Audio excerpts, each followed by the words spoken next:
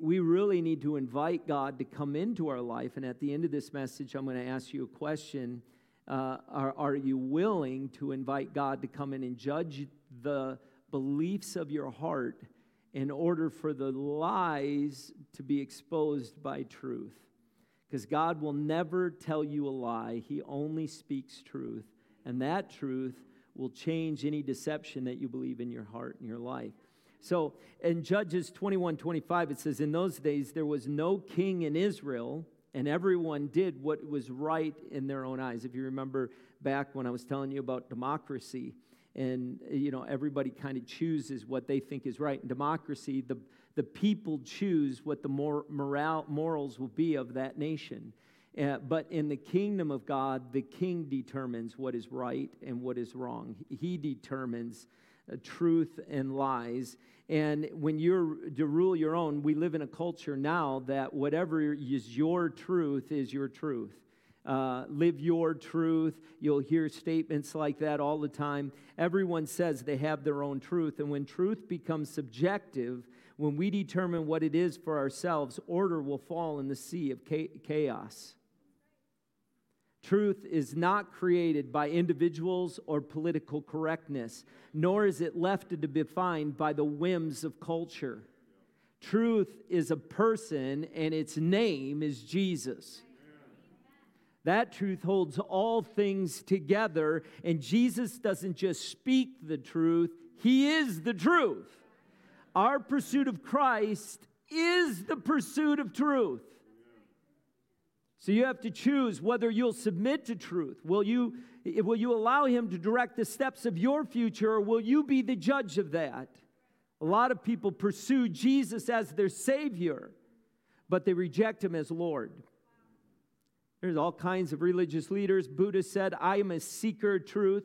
Muhammad said, I am a prophet of truth. But only Jesus said, I am the truth. John 1:17 says, for the law was given through Moses. Grace and truth came through Jesus Christ. Christ is truth. And this post-Christian American culture, and I think we have to accept the fact that the reason it's a post-Christian American culture is because there is a large season of time where the church didn't take serious the importance of it preaching the gospel of Christ. If the church is going to turn around, it will not be because people like me are preaching the good news of Jesus. It'll be because you're preaching the good news of Jesus to the people you work with and you live around. It's interesting to listen to the deep philosophical discussions about truth as they talk about the fact that there are no truths, or it's whatever you want it to be. And the funny one to me was listening to someone say, there are no truths, truth isn't that important. And even in making that statement, how do we know what you're saying is true? Like, it collapses on itself. If there are no truth, then you're a liar. And I'll go back to the original premise, that there is truth, right? So doubting Thomas, or some could call Thomas the pursuer of truth. That Thomas was actually a pursuer of truth. Who was this man? We don't see a lot about him in the disciples until more the end. And what's interesting is during Jesus' ministry, then Thomas, also known as Didymus, said to the rest of the disciples, let us also go that we may die with him. What's interesting is, isn't it funny how we remember the low moments of people's lives? I mean, even in the Bible, we still point to the low moments. The woman with the issue of blood, the woman caught in adultery, doubting Thomas. Like, these are identity things that we give them in the Bible. Now, they're not in the Bible in the text, but the writers, or the people who put them in translations, put headings to call them that. I don't think that's what they're called in heaven, right? Thomas is in it. We remember him for doubting that Jesus was dead. And the reality is, every one of us in here would have doubted he was alive. I'll explain it in a minute. But this Thomas was the one, when they heard Jesus was going to go to Jerusalem and he was probably going to die, it was Thomas that spoke up and said, let's go with them. Let's die together. Yay. Thanks, Thomas. I was thinking more, let's convince him not to go to Jerusalem, Thomas, but you want to go. You have some death wish or something. No, he's like, if Jesus is going to go, I want to go with him. Now, like all the rest of the disciples, with the exception of John, they ran, which, by the way, is interesting. The only one who did not run was John, and the only one who was not martyred was John. Even when they tried to martyr him, they couldn't martyr him because he never ran. Interesting. It's an interesting to consider. How many love the redemptive power of God? But when you stand in courage, even when they're attacking you, God says, I'm with you. Right? There is a reward when you stand when everyone else is running. There is a reward in that. That's another message. Don't get me into that one. He was willing to make the ultimate sacrifice, but then Jesus dies. And he, like every one of us in here, would assume he would stay dead. I mean, no one in here is doing the raise the dead service before a funeral service. I mean, no one in, I'm willing to bet, maybe I'm wrong if I were a betting man, I would be willing to bet, not many, if anybody in here has ever gone to a casket before the funeral and say, let's pray to raise him from the dead. Right? Now, I did that. And I was the pastor of the service, and I didn't just do it when there's like 10 people there. It's safe, so I can say I did it. Let's do it now, right? I did it when we were in Michigan. The sanctuary said 1,000 people, and it was packed. The mayors of all 3 cities were there. The city council was there because it was a city council person who was attending our church who had died. She was 50 years old. And I said, we're going to pray to raise her from the dead. And you want to see people move? Like they're looking at what? Like what? Doesn't it say these signs will follow those who believe?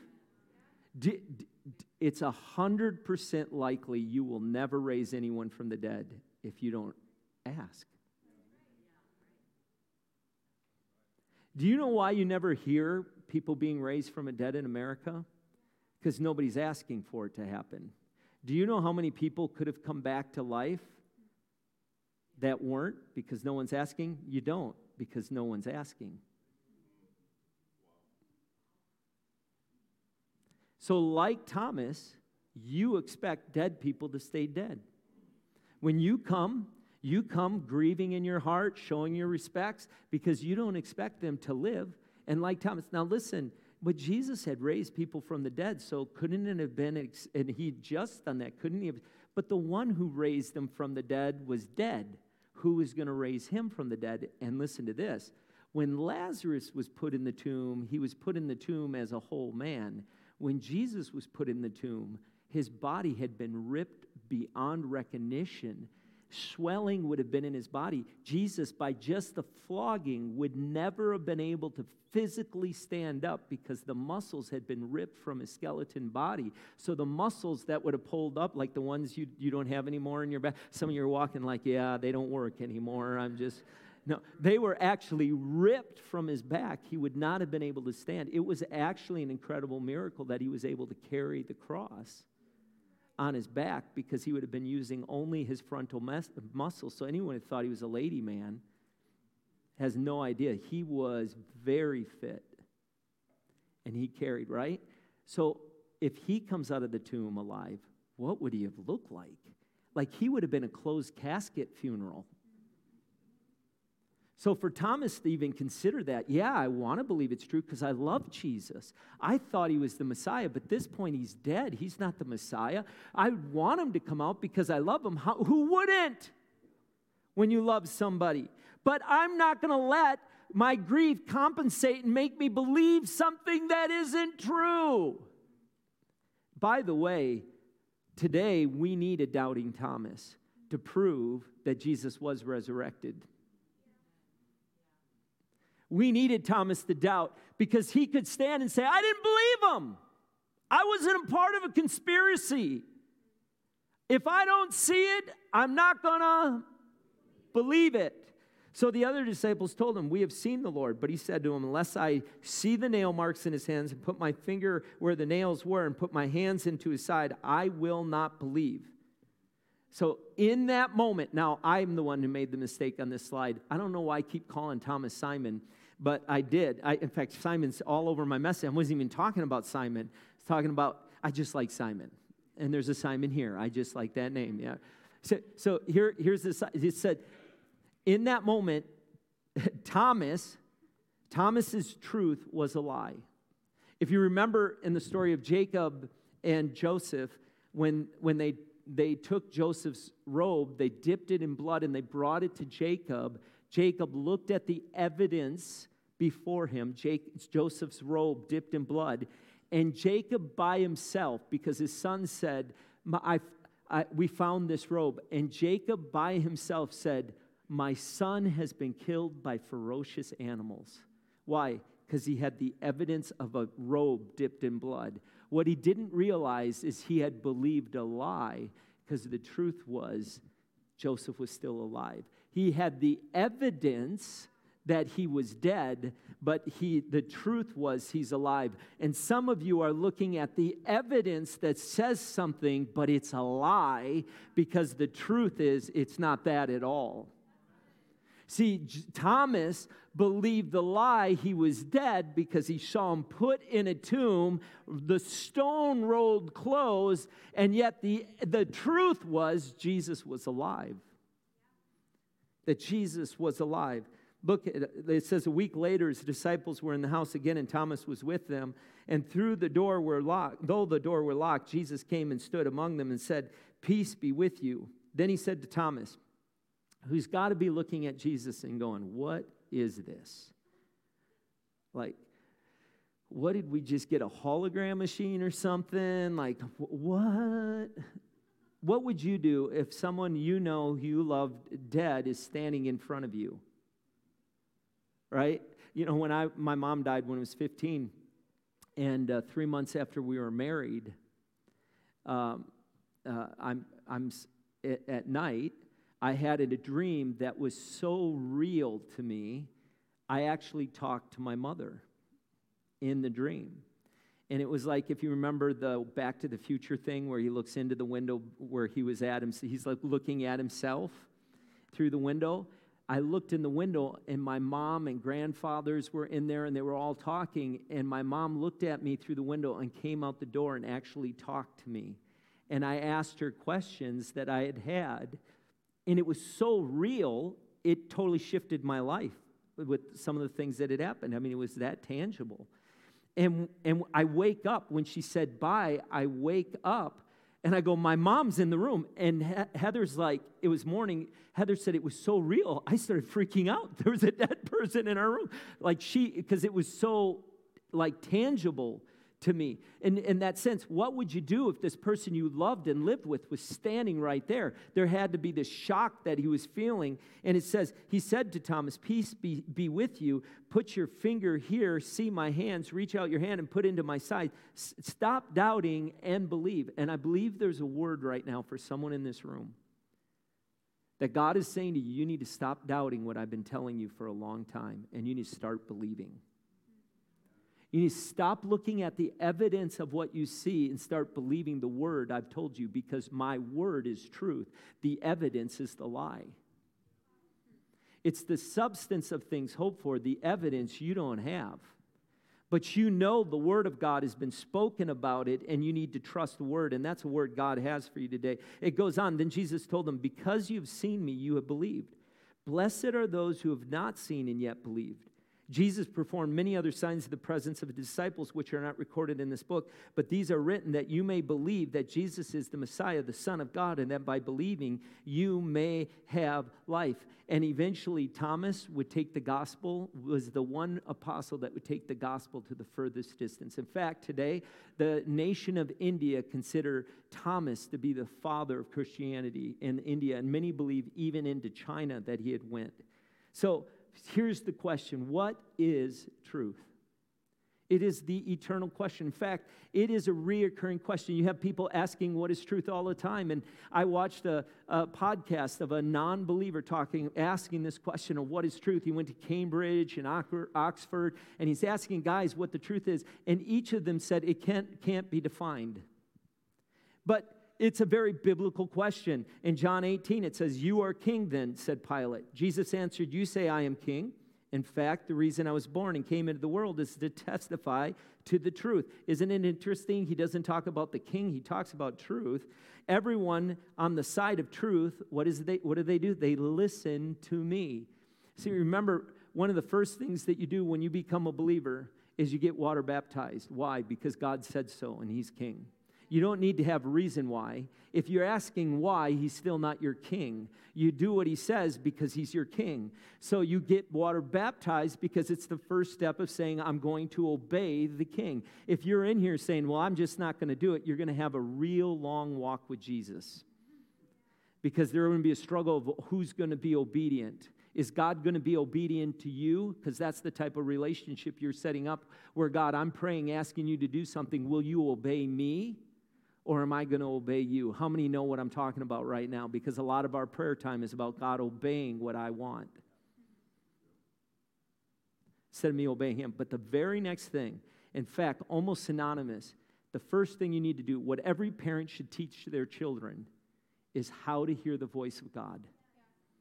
Because you cannot actually follow God without knowing his voice. Jesus said, "My sheep know my voice, and they follow me." To be a Christian means to be a follower of Christ. You have to know his voice in order to follow him. So you must know your voice. And he says, everyone on the side of truth, what do? They listen to me. Not to some professor, not to some pastor. They listen to me. And then Pilate says this famous statement, "What is truth?" If Pilate really wanted to know what truth was, he would have seen it. If he had a desire in his heart to know truth, it would have been revealed to him. Truth was standing right in front of him. He would have saw it. You see, this is the thing we have a hard time with, because we view all of this like religion from a point of knowledge.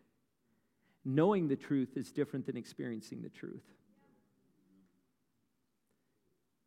What is the truth? What is the truth? Jesus says, I'm right here. The Pharisees thought they knew the truth. Truth was right in front of them, but they didn't know it. How many of us, if truth would come and stand right in front of you, you wouldn't see it? See, there is something in us that wants to be deceived. There is a spirit in us that wants to work to be deceived. Some of us want, if you want the truth, if you're on a pursuit to know the truth, you're going to find the truth. But how many know some of us would just rather sit in the deception, right? How many have ever done one of these Life 360s? I'm going to prove it to you, right? There's a Life 360. How many have ever done one? Anyone in here done a Life 360? This is just, okay. So we set it up. You can go on a website and you can do a Life 360. What we're going to do is we're going to send all the people that are in your small group or they're going to fill out what they think about you, honestly. There's a bunch of questions they're going to answer, and they're going to write down what they think about you, and it's anonymous, so you won't know who it is, so they're going to be honest about what they think about you, and they're going to write in grand detail of the things they think is you. And then we're going to submit to you your Life 360 report. Now, how many say, I don't want to do that. I got to go to the bathroom when we do that? Do you know how many people won't go through a Life 360? You know why? I'd rather live in what I think people perceive me as than actually know what they do. I don't want the truth of what they think. I want to live in my deception. Do you realize the reason why many of us don't pursue truth is we don't want to know the truth? You know, in Kairos, we're doing a retreat in a couple of weeks, the first weekend in March. It's Friday night, Saturday all day, and a Sunday morning. And one of the things we do in this retreat, there's only one short small group, and it's not like a small group in Saturday night. Otherwise, the rest of it is just spending time with God. It's Kairos moments. It's nothing like the Kairos class, totally different sessions. But on Friday night, we talk about truth and lie. And literally, we spend Friday night going to the Lord and saying, God, will you reveal to me? I invite you to come in to reveal any lies in my life. And then you hear from what the Lord has to say. Now, the Lord won't tell you the lie. He only tells you the truth that ends the lie. But many people would rather just go on living in their deception rather than know the truth. And there's a problem in that, and you're going to know it in a moment, because I'll share it with you in a moment. How many know there is a truth war going on right now in the world? And a lot of you are thinking, yeah, what I believe against what everyone else believes. Because I'm just telling you the truth. No, sometimes you're just telling your opinion. Just tell me what you think it is. You know, there's a parable of the builder. And you build your house on the rock or you build your house on the sand. When the storm comes, if you're built on the truth, that house is going to stand. You built on the sand, the storm's going to blow it down because the truth remains. Deception will not. Because truth can be experienced. How do I know what's truth? Because after the storms come, I'm still standing on the rock. There was a doctor, or a man, he went to the doctor because he's having severe pain in his kidney area, and he went in, he said, doctor, what's wrong? And the man said, oh man, you have a tumor in there. We need to do an aggressive surgery. We can take it out with some success, but the next year of your life, you're probably going to have to not be at work a lot, so you're going to struggle, there won't be a lot of money there, but with the aggressive surgery, some work on it, and a lot of pain, over the next year, you have a very good chance that you're going to come out of this okay. He goes, okay, doctor, but I'm going to get a second opinion. And he goes over to Dr. B. And Dr. B says, don't worry about it. It's not that bad. Some people just get worked up about that, but it probably won't be anything at all. Don't worry, you'll get over it. Why you keep working? Why let it disrupt your life? You're okay. There's no problem. A year later, that man's laying on his deathbed, and he realized in that moment the truth wasn't what he wanted to hear, but it would have put him in a totally different position than where he's at right now. Now, before you get too judgmental and worried about the speck in someone else's eye, you should consider the beam in your own. Smile. Because the reality is, all of us love to hear that what we believe is right. Because none of us want to go through the work of changing. None of us want to go to a Kairos retreat because I'd rather sit home and watch basketball. I'd rather pretend like there's nothing in me trying to destroy me. And I'm telling you right now, deception always destroys. So let's take a look at John 8:31-47. It says, to the Jews who had believed him, Jesus said, if you hold to my teachings, you're really my disciples. Then you will know the truth and That was horrible. Come on, we all have said it. Then you will. And there are very few verses said more in our society than that verse, right? So you all know it. They answered him. I mean, I could go to a bar and start that verse, and they would all finish it to me, right? People who've never been in church could finish that verse. They know that verse. They answered him, we are Abraham's descendants. And this is so funny to me. We are Abraham's descendants and have never been slaves to anyone. Now, how does Jesus keep a straight face? You're currently in bondage to the Roman Empire. Like, hello? What did you want the Messiah to do? You wanted him to deliver you from the point where you're at in Rome. And did you, forget, just wipe from your mind the 70 years in Babylon? Right? Because when you're deceived, logic doesn't even play into it. History doesn't play into it. The facts are kind of twistable.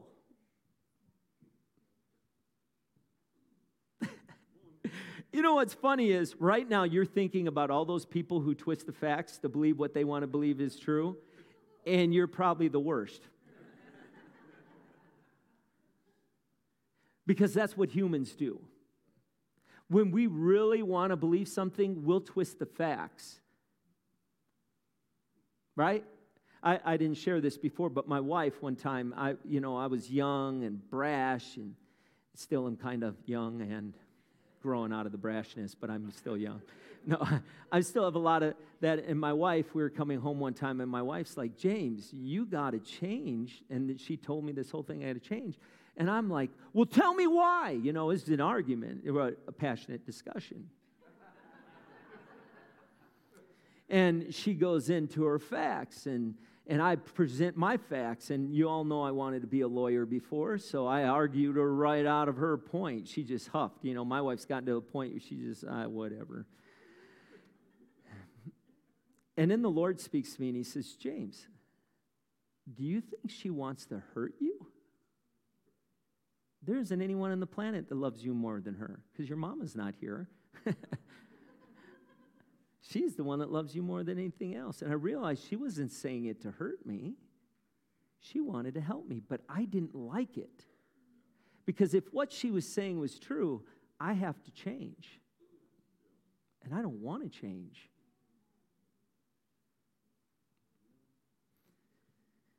How can you say that we shall be set free? Jesus replied, very truly, I tell you, everyone who sins is a slave to sin. Now, a slave has no permanent place in a family, but a son belongs to it forever. So if the Son sets you free, you'll be free indeed. I know that you're Abraham's descendants, yet you're looking for a way to kill me, because you have no room for my word, truth. I am telling you what. Now, these Pharisees had been studying the truth for years, but had no idea that his truth was right there, because they didn't experience the word or truth, they knew it. I'm telling you what I've seen in the Father's presence, and you're doing what you have heard from your father. Abraham is our father, they answered. If you were Abraham's children, said Jesus, then you would do what Abraham did. As it is, you're looking for a way to kill me, a man who has told you the truth that I heard from God. Abraham did not do such things. You're doing the works of your father. We are not illegitimate children, they protested. The only father we have is God himself. And Jesus said to them, if God were your father, you would love me, for I have come here from God. I have not come on my own. God sent me. Why is my language not clear to you? Because you are unable to hear what I say. Now, this is pretty bold. You belong to your father, the devil, and you want to carry out your father's desires. Listen to this. He was a murderer from the beginning, not holding to the truth, for there is no, say it with me, no truth in him. Satan cannot speak truth any more than God can speak lies. So when people say Satan speaks truth to get you to do, Satan cannot speak truth. He can't speak truth. When he lies, he speaks his native language, for he's a liar and the father of lies. Yet because I tell you the truth, you do not believe me. Can any of you prove me guilty of sin? If I'm telling the truth, why don't you believe me? Whoever belongs to God hears what God says. The reason you do not hear is that you do not belong to God. So inside of us, when we step into the kingdom, there is a magnetic pull to truth, or there's a magnetic pull to deception. It's one of the fruits of knowing where you're going. Where am I? Am I being moved to embracing deception?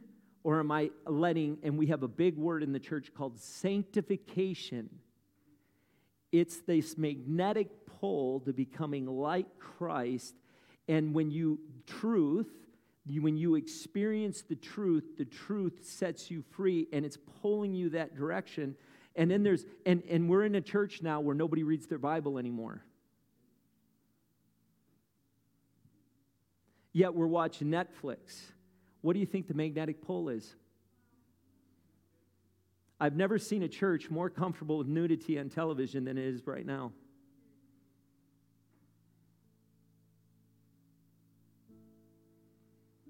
Here's the question. Who's your daddy?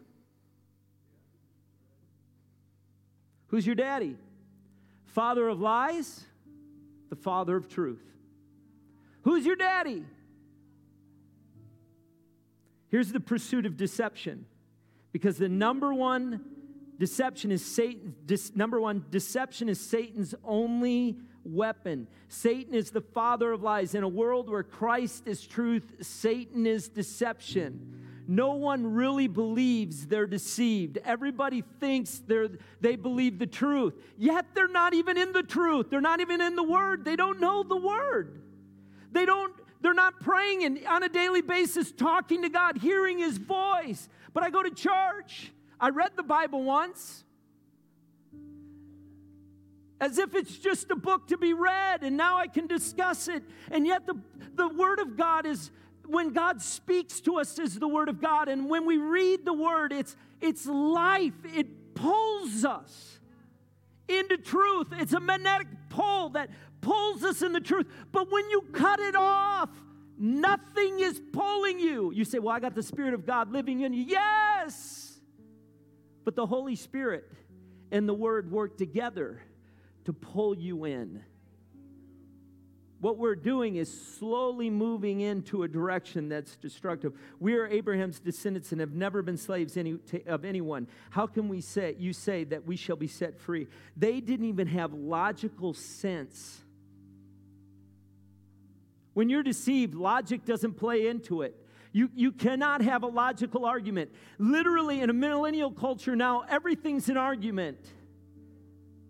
Well, that's not the case, because one situation may not be the case. It determines an entire truth. Like nothing's stable. They've been deceived. And if you're in that generation, hear me. God has a great plan for your life. But it first starts by stop doubting and start believing. Does it make sense? No. It didn't make sense that Jesus would come back to life, but He did. 2 Corinthians 4:3-4 says this, and even if our gospel is veiled, it is veiled to those who are perishing. The God of this age has blinded the minds of the unbelievers so that they cannot see the light of the gospel. What is it? The unbeliever. What am I? Am I a believer or an unbeliever? What will you believe? Will you trust His word and believe it's true? And then you'll be standing when the storm comes. You'll experience the word and it will be proven true in your life. Or you'll be crumbling under the force of the storm. The only force we have to deal with the deception in our life is prayer. And I want you to see something. Satan uses the deception to keep you from his deception from being exposed. By the way, Satan doesn't make you do anything. You empower his lies. You know, when I was a kid, I told my dad, Satan made me do it. Right? I don't know, Dad. Satan made me do it. I didn't know what I know now. I know now that my frontal cortex of my brain had not developed at a point where I could make logical decisions. And I could have said, Dad, it's all biology. I'm not smart enough to make good decisions. That's why I did. Because how many times your dad asked, why'd you do that? And you said, I got nothing there. I have no idea why I did it. How many know what I'm talking about? Like you went to that point in your brain, and you're like, the only thing you could say is Satan made me do it, because it's like nothing is there, right? Anyway, and all the guys in the room are thinking, I'm still in that place and I'm 35, like nothing, I don't know why, right? Here's the only thing, prayer. You say to God, God, I open my heart to you. Will you come in and judge the deception of my life? Will you release your truth? Give me a revelation of truth. And you know He will. But you know why so many people don't? Because they fear God. They fear if you invite God into your life, the God of truth that will set you free, you fear it will do things you don't want to walk through in your life. And so I'd rather just live in my deception with the hope of making it to heaven than ever experience the power of life on earth. every good and perfect gift comes from, if every good and perfect gift comes from Father in heaven, then every destructive thing comes from Satan. The lie is you can't trust God because he'll hurt you, when in reality, God's the only one who can help you. But you got to invite him in. You got to invite truth to come and live in you. It's the only way of dealing with deception. Number 2, deception leads to murder. Deception leads to murder. You belong to your father, the devil, and you want to carry out your father's desires. He was a murderer from the beginning. Satan, everything Satan touches, all deception living in you is killing parts of you somewhere. It's either killing your friendships, it's killing your marriage, it's killing your finances, it's killing your health.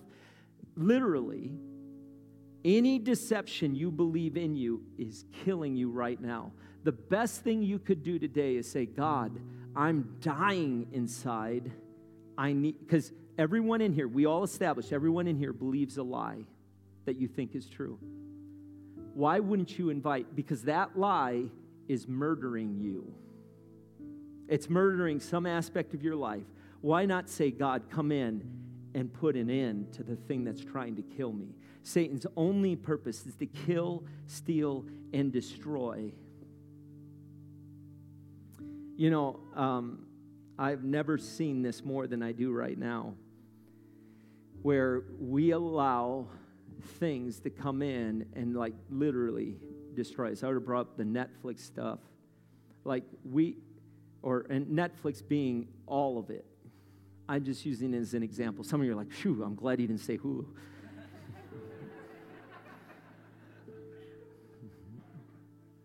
I'm talking about all the social media, right? At the State of the Union address, I saw 2 Congress people with pens that said, I love abortion, in the place where the American flag was. And my heart deceived. Listen to me. I don't hate those people. In fact, my heart went to them. They are deceived. I'm not going to write a nasty letter to them. They're deceived. Do you know, in Minnesota, we passed a law that allows the abortions to happen one day before they're born, up to one day before a baby's born. And in a failed abortion attempt, up to 28 days after they're outside the womb. That's called child sacrifices. Deception brings you to a point where you don't even know how you got there. This is a desperate cry. Heed the word of Dr. A. But I think Dr. B is the one that's got our attention. Don't worry about it. Don't worry about all the demonic influences that you keep watching and listening. Think that it says, I don't believe it until you do. In a culture that now identifies, it doesn't matter what logic says. We trade truth. Number 3, we trade truth for lies. Although they claimed to be wise, they became fools and exchanged the glory of an immortal God for images made to look like mortal human beings, birds, animals, and reptiles. They exchanged the truth about God for a lie and worshipped and served created things rather than the Creator. It doesn't have to make biology, science says this is a man, this is a woman. They cannot even tell you what a woman is, but they want you to believe that that person's a woman. How do you call that person a woman if you don't even know how to define it? Their own stupidity comes out when you don't have a truth, when you don't have a system of truth or any of it. Like you start to be, it says in the Bible that the wise become fools. And they have no idea, because deception is deception. You are deceived by your own deception, like you think that's somehow intelligent. There's this thing called deconstruction. In this post-Christian generation, there are a number of people that are going through this thing called deconstruction, where what they believe, they're deconstructing it, and they think it's really cool, and it's a buzzword, and we're deconstructing our faith and what we once believed. And in some ways, I think it can be helpful. There are things we do need to deconstruct. In fact, there is a deconstruction that happens when we come to Christ. The Pharisees, the disciples, went through an aspect of deconstruction. They had believed religion, and when Jesus came, there was a deconstruction to see things differently. Repentance is changing the way you think, but that is not what deconstruction is. That's not what deconstruction is. In fact, I looked into it and I studied deconstruction. The father of deconstruction says deconstruction is not something that you're meant to go through like an event. It is an aspect of thinking. You perpetually deconstruct because there are no truths. So anything that seems like that this is the way it is, you got to go through the form of deconstructing it. It's a perpetual process of deconstruction. G.K. Chesterton, 20th century English theologian, said this: "We shall soon be in a world where a man shall be hunted down for saying 2 + 2 = 4, where people will be persecute the heresy of calling a triangle a three-sided figure, and hang a man for asserting that the grass is green. The great march of mental destruction will continue until everything will be denied." Truth is not owned by us, it's stewarded by us. A professor of the philosophy of Cambridge, in this podcast I watched on truth, he made this statement: "Truth is just a device of generalization. There is little value or even sense to truth, to the truth in general." We put too much, I couldn't believe it. I had to watch it a couple of, he says, we put too much weight on knowing truth. And I'm like, what do you think you're trying to do in philosophy? You spent your whole life trying to pursue it. It's like, but they don't see it. They don't understand it. If there is no God, then there's no ability or argument for concrete truth. However, if there is a creator God, then absolute truth cannot be discovered. If there is a God, there is absolute truth. 67% of Americans, did I tell you this? 67% of Americans don't believe in absolute truth. So, the pursuit of truth, here it is. 1, you need to experience truth. You have to experience truth. Knowing the truth is different than experiencing the truth. Knowing the truth is different than experiencing the truth. Secondly, truth produces faith. If you hold to my teachings, you are my disciples, then you will know the truth, and the truth will set you free. Your faith will not change what is true. Truth will change your faith. And lastly, truth never changes. You know, there's an attack on the Bible right now. Will you stand? I got caught up in this message and I lost sight of time. There's an attack of the Bible. People say, well, the Bible was written by men, so why should I believe what men said? Because Jesus did. The Old Testament was written by men, and Jesus quoted the Old Testament when he walked the earth, Jesus, God. So apparently, Jesus didn't have a problem with men writing it, his word. So you should neither.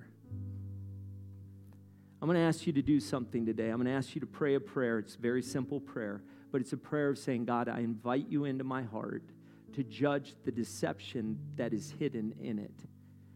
Create in me a clean heart and renew a right spirit in me. Search my heart, O Lord. Search my heart, O Lord. Will you say this with me? You can look at me. Everyone look at me. Let's say it together. If you don't want to pray it, don't pray it. Only if you want to. Say this with me. Father, search my heart.